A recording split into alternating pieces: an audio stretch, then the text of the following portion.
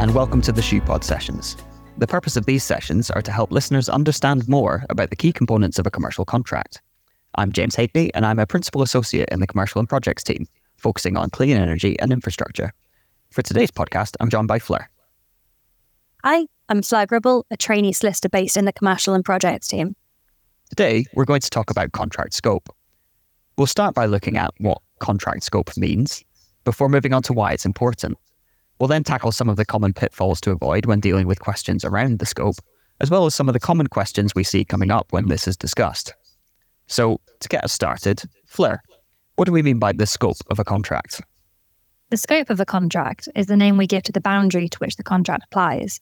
For example, in a sale of goods contract, the scope will be the specific goods that the buyer wants to buy and the seller is willing to sell. In a contract for the supply of services, a good scope will set out exactly what services will be delivered. A really good scope will also tell you what's not included, which can be helpful, particularly when there are complex services. Thanks, Fleur. I do think that scope is one of those things that's really easily overlooked. And if you're looking for contractual bang for your buck, there aren't many more important parts of a contract than the scope. A woolly or an incomplete scope can lead to disagreement. Can you give us an example? So, let's imagine I have a contract with you to draw me a picture of a pet. So, it's a contract for services. I promise to pay you 20 quid, and I want you to draw me a picture which is of high quality. I want it delivered within the next 3 days. I want you to warrant that you'll do it yourself, and I want you to agree that I own all of the IP in the picture that you're drawing for me. So we've got a nice, robust contract. 3 days later, what have you drawn for me? I have this lovely picture of a cat. See, I wanted a picture of a goldfish. The cat's lovely, but it's not the picture that I want. Well, I've met all of my contractual requirements. It's high quality, I delivered on time, you own the IP, and I drew you a picture of a pet, and you owe me 20 quid. And if you don't pay me, I'll see you in court. Well, can you draw me a fish too? Sure, but that's out of scope, so you'll need to pay me more for that. And that is why scope is so important. We each had a different idea in mind of what our contractual responsibilities were, and the contract didn't help us clarify exactly what we were expecting. So, Fleur, do you have any examples of some of the ways that contracts can go wrong if the scope isn't managed correctly that don't involve pets? Absolutely. The first one we should talk about is where there is no clear scope at all. When would that be the case? If you're using a standard set of terms and conditions, it's not unusual for the terms to refer to an external document, like an order form or a purchase order. But if you don't have one, and you've only agreed details by email, you can have a contract that has no clear scope. If you've only agreed details over the phone, and neither of you can exactly agree what you are buying or selling, you may not have a contract at all. Remember, a contract needs to be sufficiently certain to be legally binding. Even when there is contract scope, there can be problems. James, do you want to talk about some of those challenges? Absolutely. Another problem with scope which can cause a headache is where the scope contradicts other parts of the contract. Why might that happen? This often happens when you have a scope which is set out in a separate schedule of the contract, or even in a different document entirely.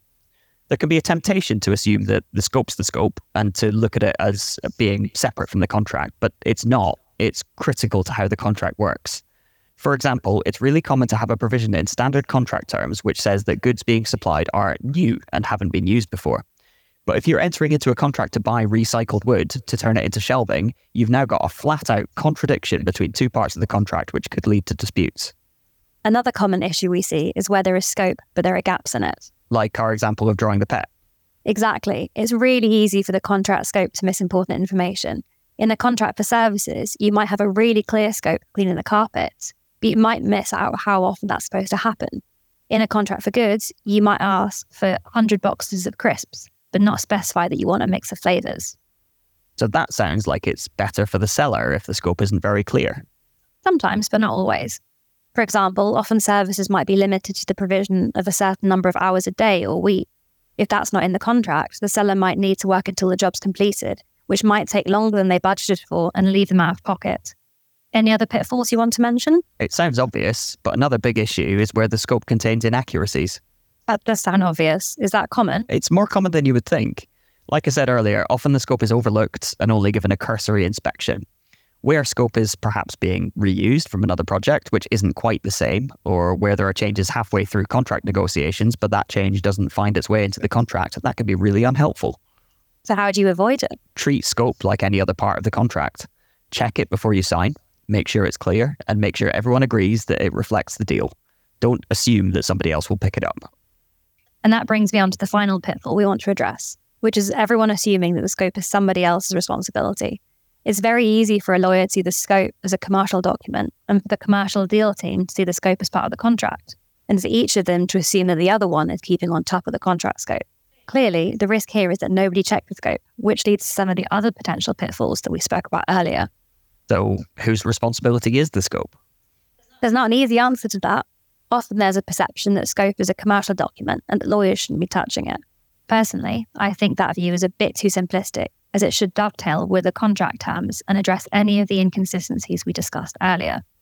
However, the key is communication and making sure that everyone involved knows that someone is responsible for looking at the scope. Ideally, the commercial team driving the deal should prepare the scope, and the legal team should review it to identify any obvious ambiguities, contradictions, or clear gaps. Sometimes that won't be possible, for example, where the subject of the matter is really technical or is a list of part numbers. But again, that comes down to communication between the teams working on the contract to flag when something is outside their lane. Where do you find the scope in a contract, and how do you recognise it? Sometimes it's easy. Often, the scope will be in its own attachment or schedule to the document, and there'll be a clear reference to it. In other cases, it won't be so straightforward, as it might be included within the contract itself. For example, if the word goods appears in uppercase, this is a good indication that your scope is set out in the defined terms. A good rule of thumb is to look for the clause where the parties agree that the seller will sell and the buyer will buy the goods or services that are at issue in the contract. That will give you an idea where the scope can be found, whether that's in another part of the contract or it's in a separate document. Another frequently asked question for you now, Fleur. How much detail is enough detail for the scope? As you'd expect, that's not an easy question to answer either. The simplest answer is that it should be detailed enough that both parties know exactly what they need to do to deliver. If the goods being supplied are apples, as a starting point, you probably want to at least specify a number or weight so you know how much you're getting. But after that, it's down to what the parties want. Do you want red apples, green apples, or a mix? Do you want any specific varieties? It can sometimes help to get someone who isn't familiar with a commercial deal to take a look at the scope. Often they'll raise questions which can help tighten it up. Before we sum up, I wonder if it's worth talking about some of the factors that can make scope even more important than normal. Yes, absolutely.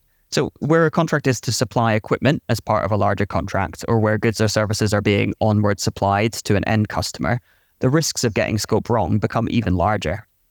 Imagine, we'll take apples. I've agreed to purchase 100 kilograms of apples from a supplier so that I can process it into fruit salad as part of a contract I have with a retailer.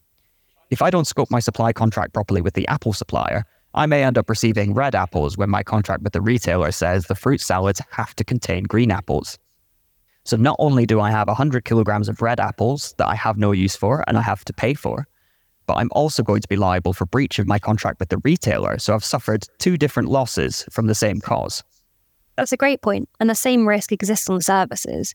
If you have a customer who contracts with you to clean an office building, and you have different specialists cleaning the offices and the toilets, but you haven't agreed with either of them they need to clean the stairs, you're going to have to hire another contractor or be in breach of your contract with the customer. So let's summarise what we've spoken about. Scope is the term used to describe what's being delivered under a contract, whether that's goods, services, or a combination of both.